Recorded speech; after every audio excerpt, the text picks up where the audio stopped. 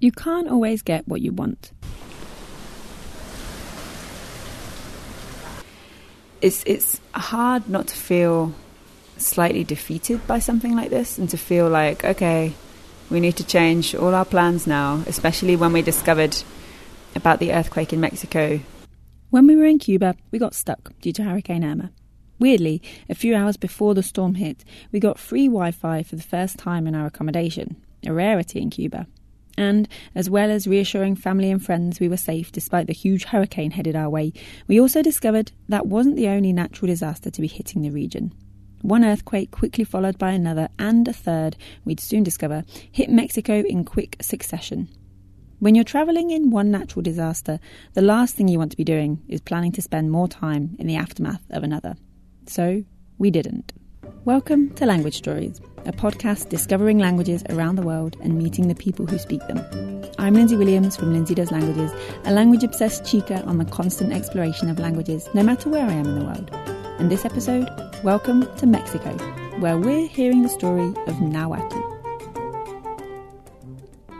Instead of our planned journey up and down Mexico, we decided to stay put in Mérida in the Yucatan for 6 weeks. It was great, and we made the last episode of Language Stories while there, which you should totally check out, FYI. But this did mean we wouldn't get to visit other regions of Mexico, including Mexico City, where we were hoping to meet Siskia, a friend of ours who just happens to have learnt an indigenous language of Mexico, the most commonly spoken, in fact, Nahuatl. And guess what? You already know something in Nahuatl. Definitely everybody knows chocolate. I think I know because, that word. Yeah, everybody knows chocolate. It comes from the word chocolatl, which I would be wrong to say I know the the etymology of. Which is fine by me, because that gives me an excuse to go down an etymology rabbit hole. Turns out the exact etymology of the word chocolate isn't as smooth as a bar of dairy milk. Of course, we get the word chocolate in English today thanks to the Spanish, who started using it thanks to their exposure to the classic Nahuatl-speaking Aztecs. But that's where things get a little hazy. The exact etymology isn't known, but it could be from the word chicolatl, meaning beaten drink. Remember that chocolate at this stage wasn't great hunking chunks of Toblerone, but rather the beverage variety. And that word chicolatl could well come from the word for the frothing stick used, chicoli. Let's crawl back up out of our chocolate-flavoured etymology rabbit hole and hear from Siskia again, with a little more of an introduction to Nahuatl. So first thing, let's get this out of the way. There's no way you don't know anything about Nahuatl because it's there. I like to say that it's the actual Mexican language, but then I would be doing a disservice to all the other Mexican languages, because there is actually, I think we're currently at 64 recognized ones. Mexico is a huge country with a lot of national groups, but Nahuatl is definitely the biggest one. There are, I believe, currently about 1.5 million native speakers in the world of it. It sadly is not, well, supposedly all of Mexico's languages are all official languages, but sadly, Nahuatl is not the language that most people speak in here. You could say that more people speak Spanish, natively, of course, than English, and then probably Nahuatl is fighting with French over the third or fourth, something like that. We don't actually have numbers, but speaking about native speakers, yeah, it's got a sizable amount of speakers in Mexico and outside in the world. It's worth noting here that unlike Yucatec Maya from the last episode, also spoken in Mexico, Nahuatl isn't a Mayan language. If you haven't guessed it already, it's the language the Aztecs spoke, who definitely weren't the Mayans. There are some similarities between Mayans and Aztecs. Both ancient civilizations built some pretty awesome cities and structures. Both can lay claim to inventing chocolate drink, it seems. And both still have descendants alive today. But the Mayans and Aztecs were and are different. Aztecs lived further up in Mexico than to the Mayans, and it's probably most interesting for us that they spoke different languages. To our non-trained outsider ears, it might sound like Nahuatl, Yucatec Maya, and other Mayan and Aztec languages are similar, but that wouldn't be quite a fair judgment. It's unknown exactly as to whether or not the Mayans and Aztecs would have actually met. The ancient Mayan civilization peaked between 250 and 900 AD, whereas the Aztecs didn't actually lay down roots at what is now known as Mexico City until 1325 AD. So with that alone, we can see there's going to be some differences between the two language families. As we discussed in the last episode, Mayan languages refers to a whole language family of around 30 different languages in their own right, spoken in total by approximately 7 million people, spanning from southern Mexico through Guatemala and Belize.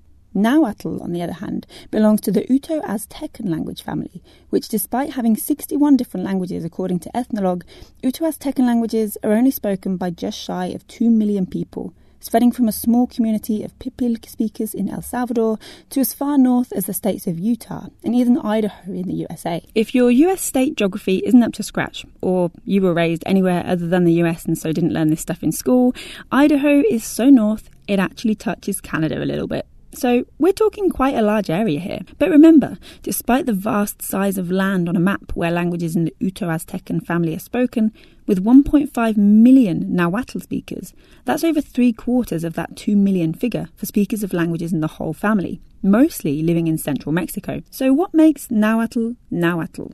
The fun thing about Nahuatl, it's grammatically speaking a little bit like German. Words pile upon words to create a new word, I guess you could say. I think that's probably my favorite thing about German. Yeah, exactly, and it gives place to some really weird ideas that you can immediately understand and laugh a little bit at. For example, this is a very, very recent example. But for example, the subway is the iron serpent. I love it. Like the helicopters are metal flying bugs, that kind of thing. Oh, and nice. Some speakers of the language say this makes us seem a little bit childish. Let us try to find modern Nahuatl words that do not translate into that kind of thing. But I personally love it. Yeah, definitely. I would agree with you on that. That is very cool. What I meant about the thing that one of the things I love the most about Nahuatl, and one of the things that attracted me the most to Nahuatl poetry, is precisely the fact that all these words carry a different meaning in them, and hence different intention, different nuance. I'm not going to lie, it makes it a lot harder to learn literature and to learn the written word in Nahuatl.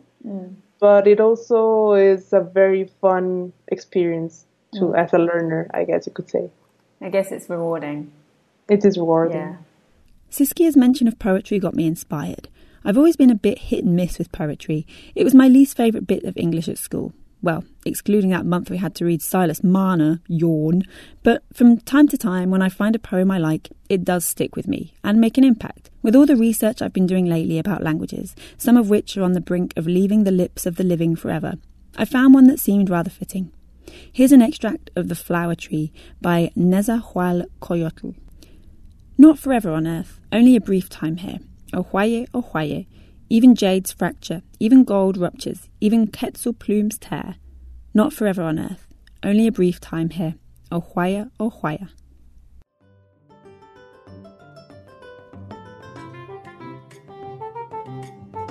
Coming up next time on Language Stories, a country in Central America that doesn't use Spanish as its main language, Belize. You've been listening to Language Stories, a podcast by Lindsay Does Languages. If you like what we do and you like video, then head on over to our YouTube channel where you can watch the sister video to this podcast episode. Just search Lindsay Does Languages on YouTube, and on our channel you'll see the playlist for Language Stories. The great thing about the videos and the podcasts is that they're different. So go ahead and enjoy more about this episode.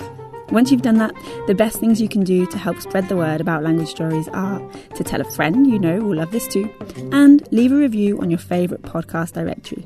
That's a fancy way of saying where you're listening to this right now. Reviews help us to get found by new listeners, which is pretty important when you're a tiny new fish in a big podcast pond. And finally, if you have a language story you'd love to share, or you know someone that does, get in touch. You can email me at Lindsay, that's Lindsay, @doeslanguages.com. That's lindsay@doeslanguages.com. I always love to hear from you. Your feedback helps to shape future episodes. And that's important because without shape, they're just lumps. As always, you can follow me in all the usual places: Facebook, Twitter, Instagram, and all that jazz. And learn more at lindsaydoeslanguages.com. Until next time, keep learning languages and keep sharing stories. Tataske!